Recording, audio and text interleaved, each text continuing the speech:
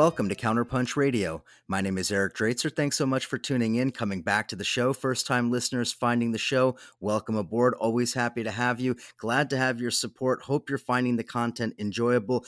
Counterpunch is dependent on you guys. It's dependent on the subscribers to keep it going. We've been going for more than 25 years. We plan to do at least another 25, but we do need your support. The print magazine has been printed for the final time, but our brand new subscriber section is coming online very, very shortly. That's going to feature a whole lot of new content, including additional podcasts, including all of the columns that were previously in the print magazine, printable articles for those people who are still attached to paper. All of that is going to be available and more, including searchable archives, a whole lot of stuff. So please do look for that. You can also get a t-shirt, support Counterpunch Radio, get a cool t-shirt, and I will be very, very grateful. So let me turn to my guest today. Very happy to speak with him again. Returning guest on the show. So much to talk about with him. Dave Zirin is with me.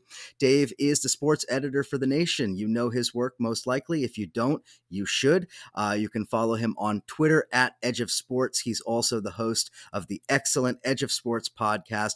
Dave, welcome back to Counterpunch. Hey, it's great to be here. Thanks for having me. Great to talk to you again, particularly at this time. We got to, of course, jump into all of the news related to sports as it intersects with the politics and the social issues that we're all kind of getting swept up in here. So let's begin there. Dave, help us to understand the timeline. What happened after the shooting of Jacob Blake and the subsequent demonstrations? What happened next? How did sports get involved? Well, sports got involved largely because of the business model that was accepted by the NBA and the WNBA players back in June. After the killing of George Floyd and as the marches engulfed the United States, the largest marches in the history of the United States by sheer numbers, and the NBA and WNBA players, there was a real debate. They argued back in June about whether to play in this COVID-free bubble in Orlando or if they should just sit out the season so as not to distract from the demonstrations in the streets. Well, they did, of course, decide to go back, but as part of the deal, the owners and Commissioner Adam Silver incorporated Black Lives Matter into their messaging. You had Black Lives Matter written on the court, players kneeling during the anthem, coaches kneeling during the anthem, slogans written on the uniforms. I mean, you could call this woke capitalism, call it woke marketing, but it was corporate symbolism in the model of so many companies that put out statements against racism following Floyd's killing. But after the police shooting of Jacob Blake, that contradiction just became too intense. Players in the NBA and the WNBA, they were in this figurative and literal bubble, away from their families and friends, living in dorms, saying to one another, here we are playing with BLM on our uniforms, and we feel like chumps. You know, nothing is changing, and we're just here with these slogans, and we're in a bubble, literal and figurative. And that's what led the Milwaukee Bucks, and Milwaukee, of course, is just 45 minutes away from Kenosha, Wisconsin. That's what led the Milwaukee Bucks to not come out the locker room for their Wednesday playoff game. Now, other NBA teams followed, and all the games were canceled that evening. And then it went to the WNBA, which was stirring but not necessarily surprising. But then it went to Major League Baseball, which was really something given Major League Baseball's conservative history. Then it hit the NHL, Major League Soccer.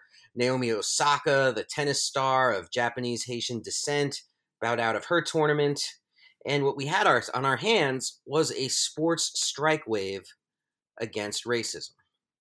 And that's how it happened. That's how it happened so quickly, and it cascaded so quickly across sports that immediately my first thoughts were, we are now operating without a compass because there's next to nothing historically that could prepare us for something like this.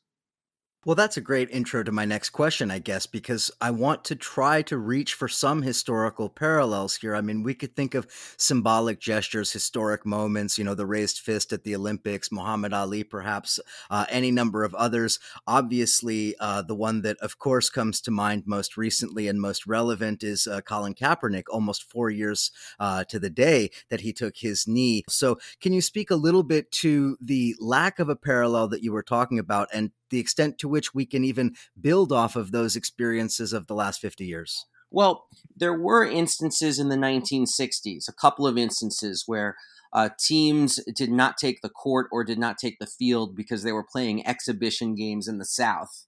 And the black athletes themselves were treated so terribly that they just did not play. There are a couple of instances of that.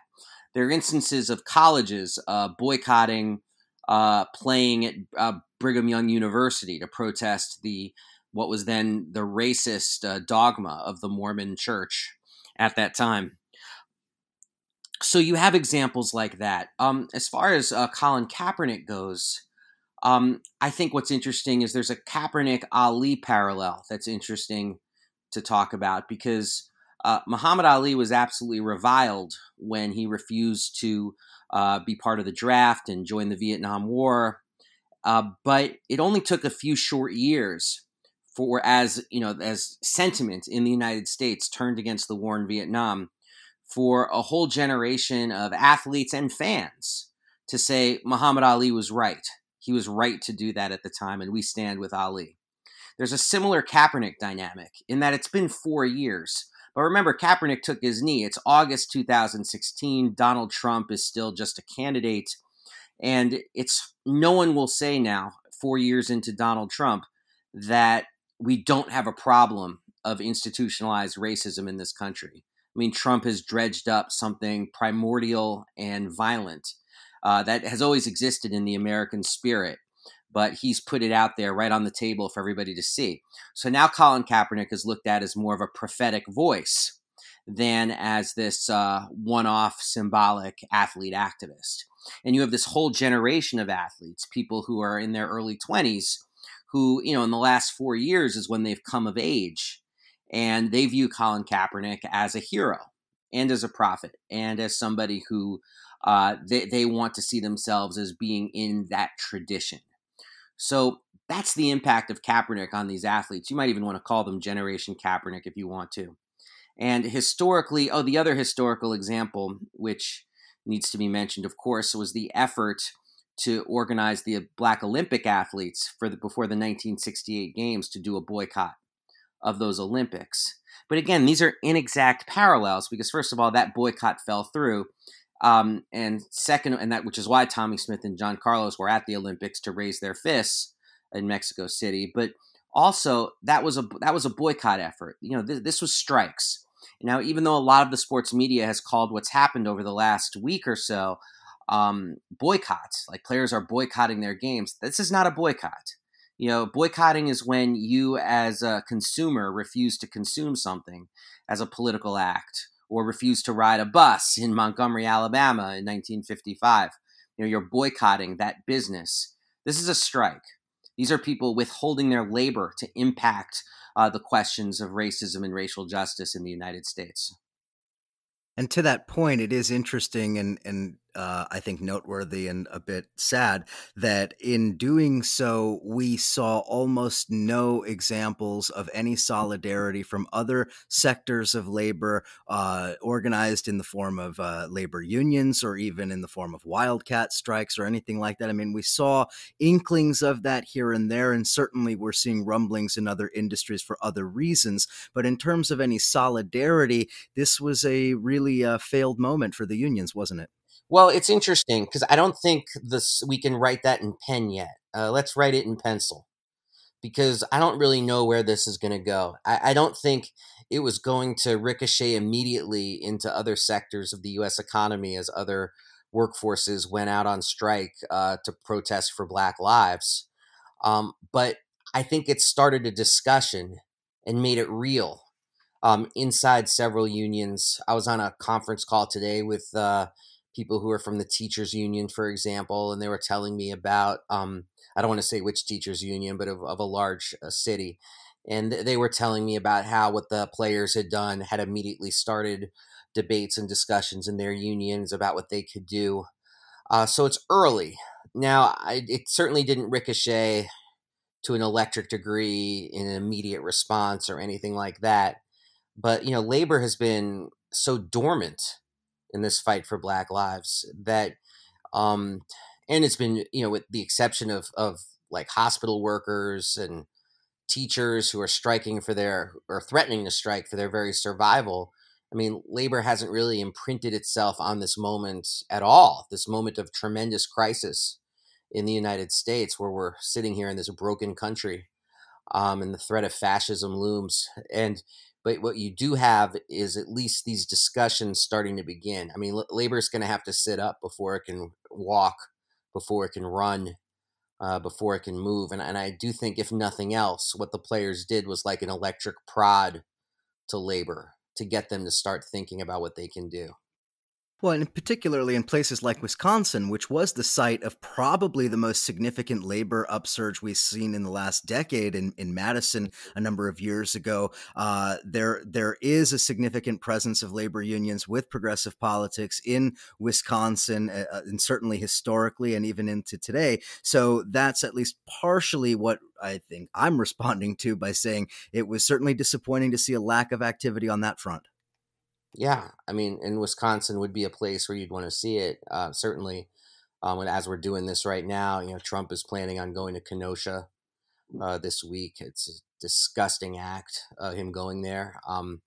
At this moment in time, he's going over the objections of both the mayor of Kenosha and the governor of Wisconsin. I mean, and I think a lot of people, a lot of workers are in a very defensive posture because of the level of unemployment, economic crisis, the pandemic. It's going to I think it's going to take a while for people to get their feet under themselves. But at the very least, what the players have done is they've put it out there into the atmosphere. They've put it out there into the oxygen. This idea that labor can insert itself into this struggle when before it hadn't.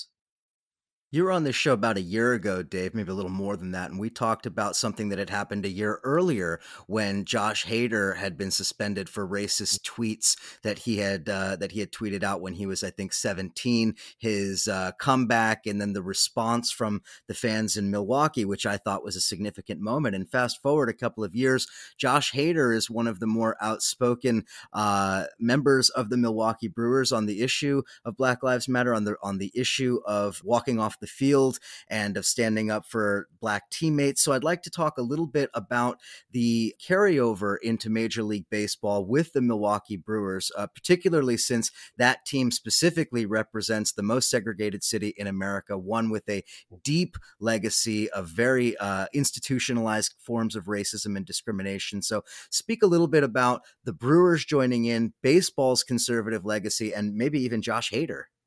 Yeah, I mean, baseball has such a conservative legacy. I mean, it bathes itself in the memory of Jackie Robinson, and there's Jackie Robinson Day where all the players wear 42 and they talk about their role in the civil rights movement. And so much of it is just unadulterated bullshit. I mean, they leave out that the Brooklyn Dodgers were the only team to even vote to say we should integrate the sport. It was done over the protestations and screams of everybody except Branch Rickey and the commissioner at the time, Happy Chandler. And if the previous commissioner, Judge Landis, hadn't died, Jackie Robinson probably never would have seen the field. It's a mythology that baseball has anyway been this progressive force in the country.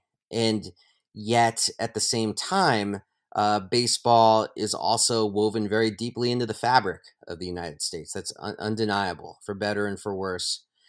And that's when I knew that what's happened in the last week was really serious and was penetrating ideologically to a degree far beyond what I could have hoped. When the Milwaukee Brewers also decided that they were not going to play. Because I mean, who expected to see it in Major League? I didn't expect to see this go into Major League Baseball. And the fact that it did go into Major League Baseball, and the fact that Josh Hader was the first person in front of the microphone saying that the Brewers would not be playing because there are things more important, namely the police shooting of Jacob Blake. I mean, that said so much. I mean, it didn't just say something about the ways in which the Black Lives Matter movement, or you could just want to say disgust with racist police violence, had penetrated larger consciousness. It also is significant because it was Josh Hader. And, when he apologized for his racist tweets were sent, I believe, in 2011. And when he apologized in 2018, that there was a lot of skepticism among people, particularly people who, see themselves as on the left. I'm going by social media here. And, yet I think what we saw with Hader's comments is that, you know what, people can change and struggle can change people. And at a moment like this in U.S. history, that in and of itself is very inspiring. That because it looks so much like people have these fixed ideas and we're on a toboggan ride towards some kind of civil war. So when you have an example of somebody who's like, yeah, you know, my consciousness of it has been impacted by police violence, by the Black Lives Matter movement, by the killing of George Floyd, and I don't think my team should take the field. I thought that was a very powerful moment and an important moment too.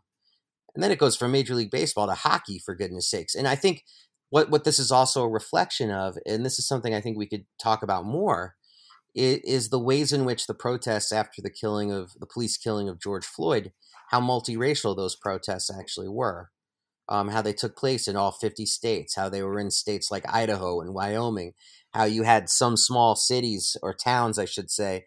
I remember reading about one, I think it was in Kansas, where there was one Black resident who lived in the town, and they still had a demonstration, solidarity demonstration in town of dozens of people. And I think that impacting on white consciousness, that impacting against racist ideas, against police brutality, I think there's no other way to explain how it found purchase in Major League Baseball or in the NHL without understanding that aspect of it. And as you said at the very beginning, using the term, I think, woke capitalism, I mean, there is something very self-interested in this. And I'm not saying that to poo-poo the fact that corporate brands and stuff have taken notice, but rather to kind of, to your point, that it has penetrated the consciousness to such a degree that it's simply bad business not to say Black Lives Matter.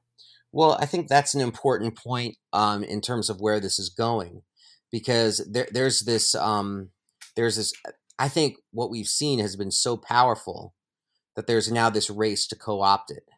And I think some of the people racing the fastest are the people in the National Football League. As we're doing this recording, the NFL season starts in about 11 days. And NFL owners, Commissioner Roger Goodell, they are scared to death of players going on strike.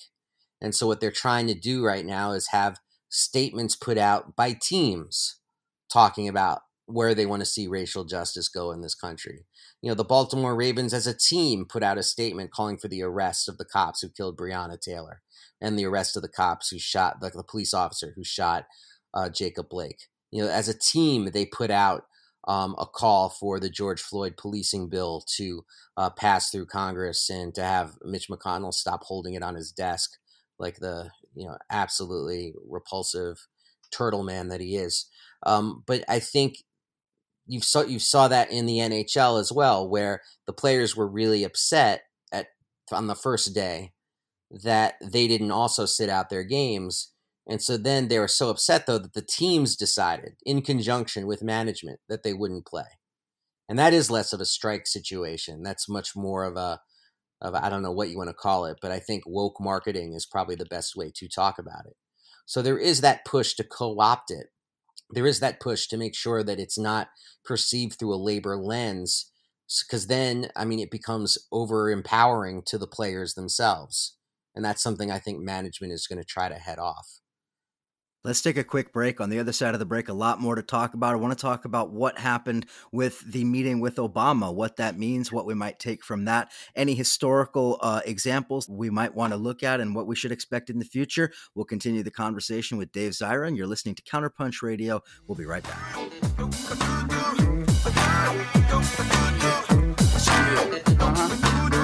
Yeah, that's right. Gotta get off the phone. Bust this verse right quick. Alright, okay.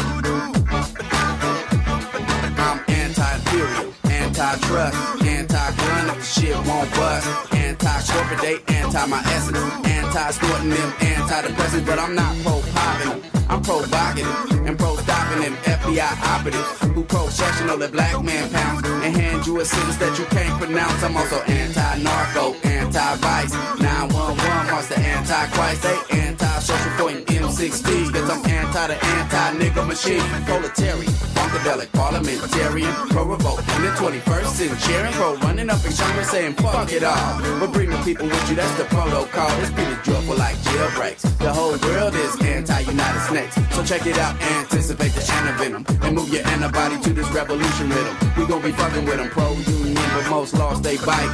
Anti-motherfuckers crossing the strike. Take a look around and be for or against, but you can't do shit if you riding the fence. Ride the fence. Now you don't really wanna ride the fence. Now do you really wanna ride the fence? Or would you really wanna ride the fence? Don't ride the fence. Ride the fence. Now you don't really wanna ride the fence. No, would you really wanna ride the fence? And we're back here chatting with Dave Zirin, Edge of Sports on Twitter. Edge of Sports is the podcast. It is one of the best podcasts you will get in your podcast player. So please do make sure to subscribe to that, subscribe to all of his content. I believe you can also do it in the form of a newsletter. Go to the website, edgeofsports.com. So Dave, before the break, we were talking a little bit about the NFL, and I guess we'll just pick it up right there. One of the things about the NFL, to me at least, and I'd like to get your comment on this, is that more than any other sport, the body is disposable in the NFL, and it is such a black dominated sport, and the black bodies are so disposable in that sport that and of course we're talking about CTE, the long-term health effects. We're talking about the lack of protections, the lack of health insurance, all of the reasons why the NFL is really the most anti-player league. It is interesting, given a pandemic and everything that's happening, what the NFL is going to look like here. Yeah, I mean, what the NFL is going to look like is, they're going to play games in front of largely empty crowds, if not entirely empty stands, with the weird hologram effect of fans. And what they're trying to do is keep the trains running on time, because the NFL's money doesn't even come from fans. It comes from the billions of dollars in TV deals that they have set up. So they need these games played. They don't care if they got to play them in the parking lot. They need some product to put on television.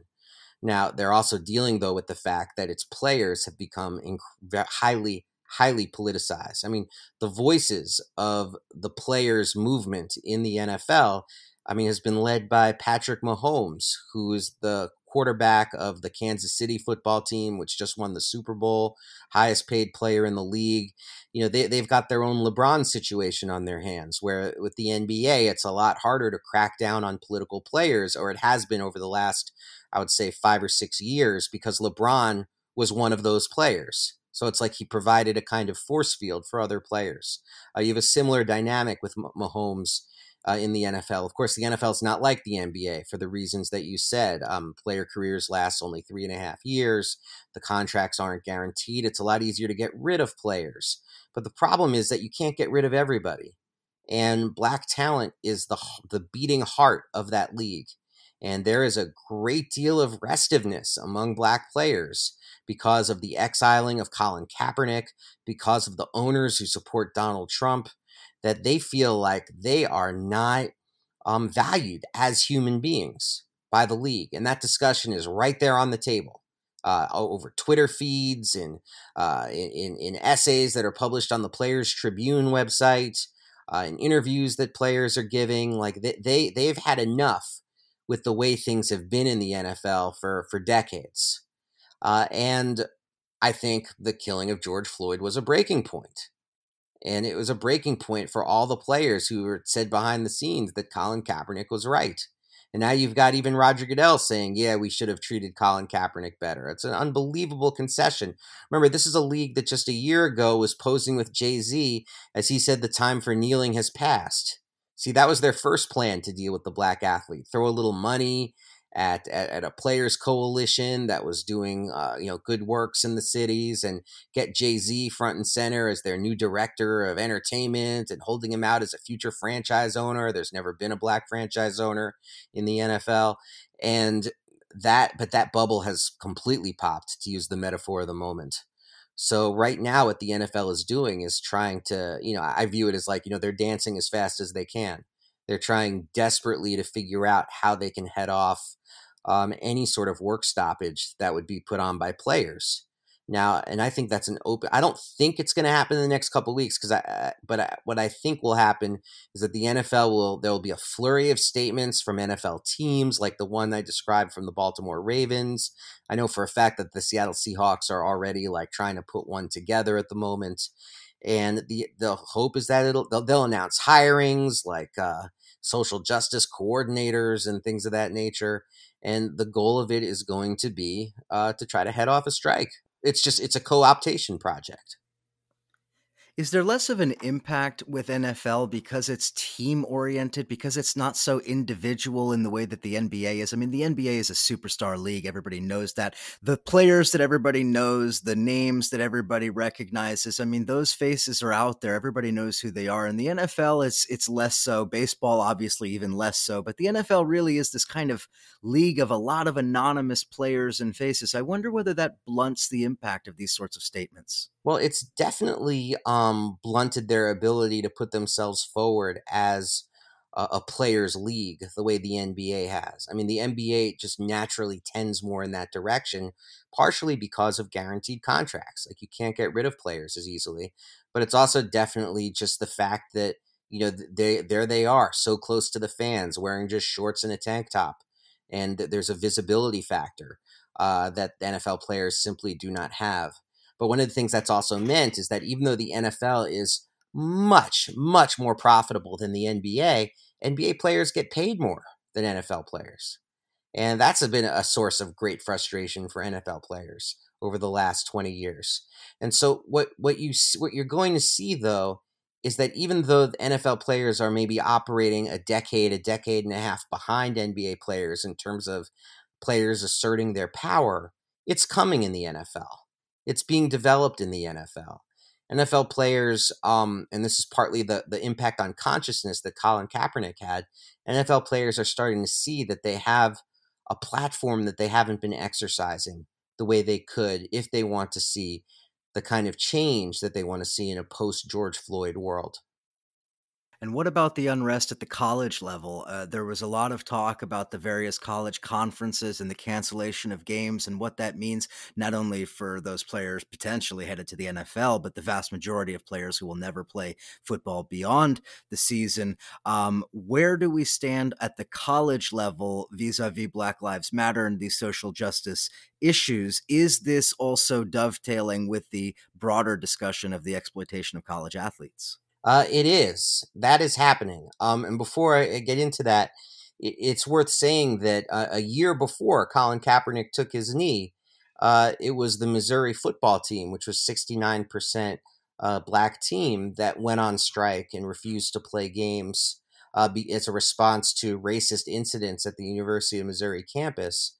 And that led the school president to being fired because they realized it was going to cost $1 million a week.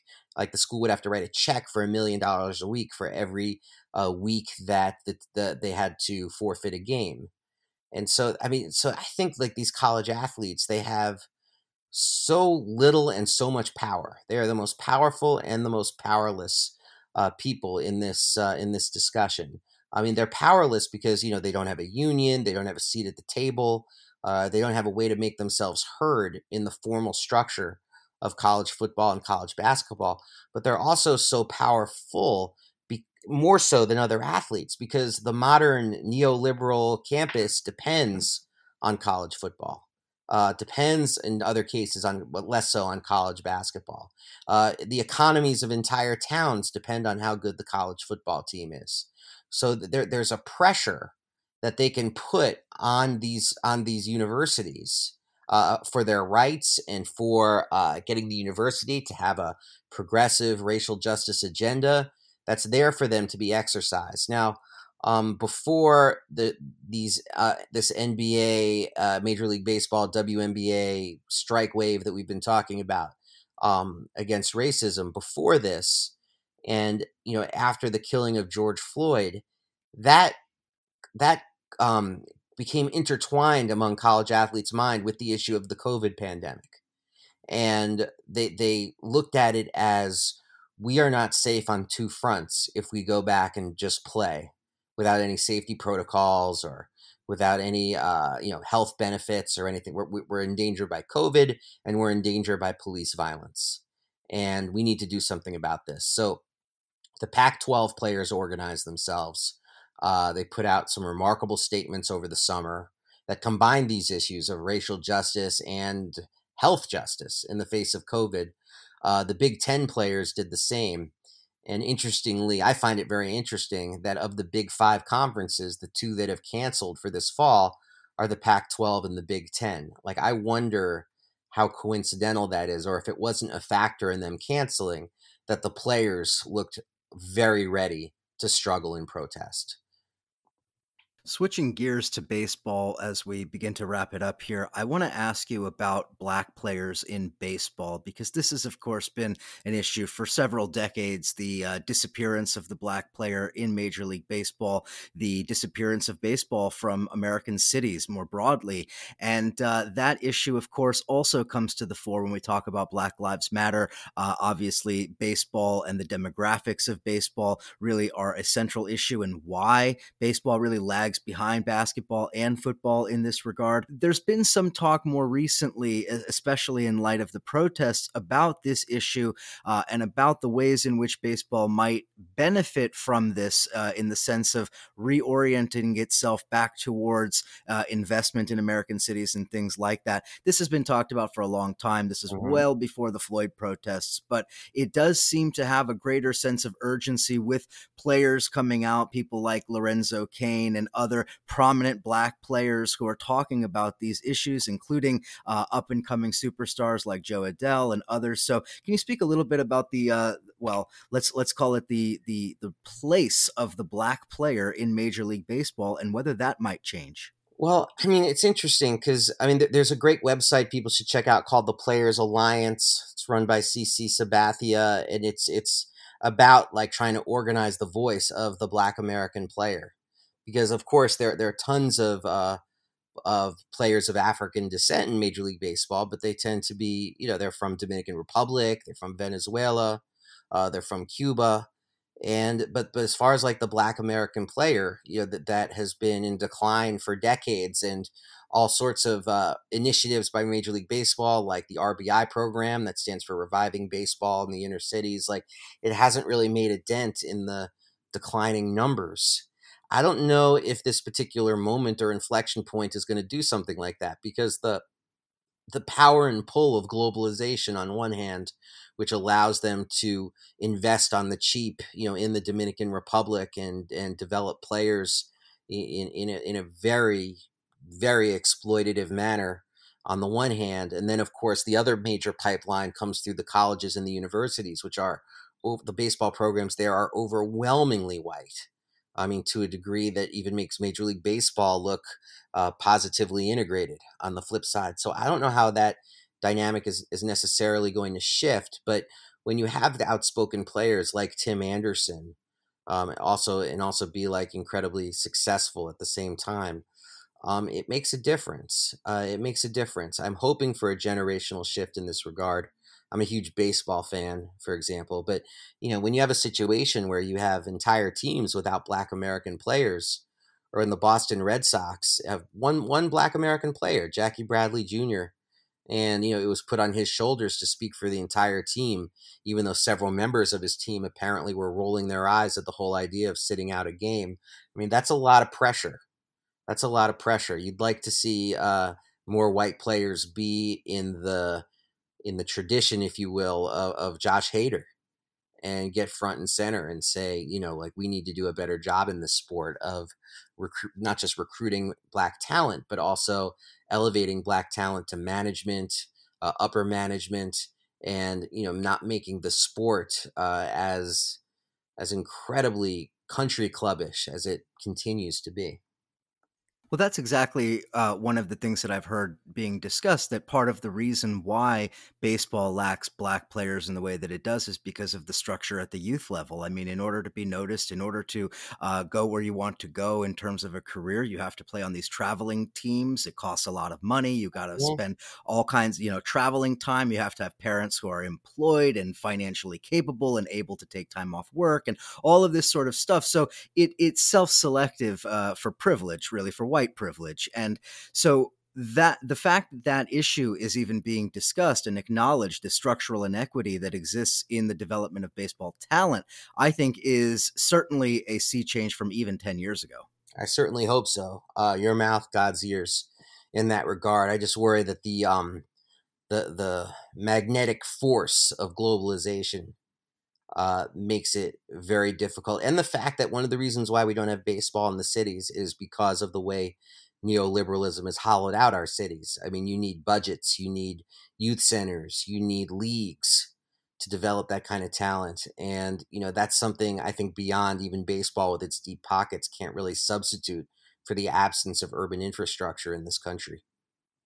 To wrap up our conversation here, I want to return to the NBA strike and one of the stories that has come out of that that's really, I think, worth comment here, specifically the role of Obama. Obama had a meeting with LeBron James, I think Chris Paul, and maybe one or two others, or maybe it was a conference call with more. I'm not sure how many people were involved, but the point being that Obama more or less urged them to get back on the court.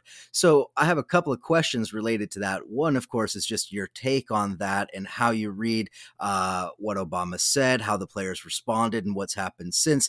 And then really the second question here is Obama an obstacle to progress in all of this? Because certainly Obama played a role in pushing Joe Biden. Obama seemingly has played a role in torpedoing a potential NBA strike. I want to get your read both on how this played out and on the role of Obama here. I mean, part of it is our understanding that Obama is a moderate. And he's always been a moderate. And so the idea that he wouldn't push Biden, or the idea that he would call for players to continue to go out on strike and not have a season, I mean, that goes against the very core of who Obama is and who he's always been. I think sometimes, the fantasies of who Obama is by both people on the left and the right, quite frankly, cloud us from that basic reality of this is who this guy is. It probably goes without saying that, Barack Obama has very close relationships with the NBA, very close relationships with a lot of players, and therefore a tremendous amount of influence. So, first of all, I'm not surprised that they turned to Obama. I'm not surprised that he flexed his influence, and I'm not surprised that all of his instincts were as conservatizing as possible. Now, all of that and it reminded me a little bit, there was a little bit of an echo for me. It's not a perfect historical echo, but there's a little echo to me of Bobby Kennedy famously saying to the Freedom Riders, why don't you stop all this sitting down shit and sitting in shit, and we can get you an office and some tax-free status. I had that echo in my head, except the reason why that's an imperfect echo is because while Obama and Bobby Kennedy are playing the same role in each of those situations, the NBA players, I mean, they're not freedom riders. They're citizens. They're people who are responding to the fact that this country is broken. And so it's not surprising that they would turn to President Obama, and it's not surprising that he would try to lead them down this particular path. The one thing I'll also say about it, though, is that I don't think the decision by the players to go back and play removes their leverage from this situation. I don't think they surrendered their leverage. I think it's still a situation that is very, like I said at the beginning of this interview, it's much more written in pencil than it is in pen. If there's another police shooting, if there's some more malicious shit, if there's other instances, these players are prepared now to go out again. They've done it once, they can do it again. And this has to be said, too, that there's a lot of tension between LeBron James and this young generation of players. LeBron's 36. The young players who are angry about this stuff, they're in their early 20s. LeBron has got this vote plan, vote, vote, vote. A lot of these players like Jaylen Brown, who quotes Angela Davis in press conferences, he's talking more about how you become part of the movement and how you march. So there are political differences as well inside the NBA fraternity, which could make themselves known if things are not brought to a more calm place. And there's no reason why we should think they will be, given the tenor of politics in this country.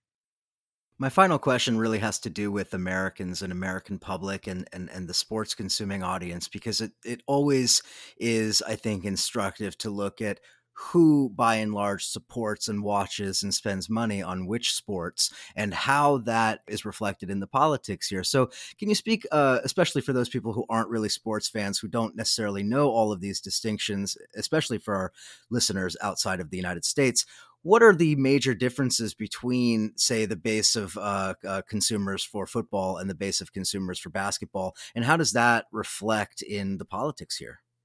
Oh, I mean, basketball is very much cultivates a younger audience. It's a younger audience that tends to be much more rooted in cities, and it tends to be an audience that is much more progressive. I mean, and it's an audience that is much more multiracial. I mean, that's just their constituency. That's their audience. And they would be doing their business model no favors if they were like, what, George Floyd who? Jacob Blake who? Breonna Taylor who? Who cares? You know, that they would be submarining themselves, not just with their players, but with their audience. It's a very different situation with Major League Baseball. It's a very different situation with the NFL. Here you're dealing with a much more white fan base that's much more conservative. But that's what makes what the players are doing so much more thrilling, because what they're doing is like, this is the great accomplishment. People who say like, oh, these athletes haven't accomplished anything. I think their ability to recenter this conversation around Jacob Blake and not on what the Republicans are trying to make this about, which is, you know, anarchists are ruining our cities. These Democrat cities are hellholes, all this, you know, this hysteria that they're trying to build about crime in the cities. What these players have done for largely white audiences is say, no, this is about somebody who was shot 7 times in the back in Kenosha, Wisconsin. And that is very powerful. That's a tremendous use of the platform and their cultural weight. And I think that is what makes this a moment that is filled not just with co-optation, but with the possibility of true institutional change. Can I just pose one additional point, though, and I just want to get your comment on it. At the same time, it really strikes me that those who I would say are, you know, of the Trumpist right, the fascists, the militia types, and all of these types, they look at the professional sports leagues all saying Black Lives Matter, all nodding to the movement, and they feel that ever more justified in their posture. They feel the culture is under attack. It's all of the institutions are being taken over. Look, it's even on TV. It's even our sports. Mm-hmm. You see, so in one sense, it's a use of a platform for the kind of message that we want to see. And in another sense, one gets a feeling that this is really turning up the intensity on the violence, I think. Well, that's on them. I mean, honestly, because I feel this is part of their politics, is the politics of being aggrieved. So whether it would be LeBron James writing BLM on his sneakers or it being put on the court, they would seize upon it because that's their fuel for existing, is being aggrieved and this idea of a culture war and being under attack. And it's why Obama or Pence can't even say the words Black Lives Matter, because they're that in thrall of this white nationalist movement and of these white nationalist tendencies. So to them, I say, you know, like, do you want some cheese with that wine?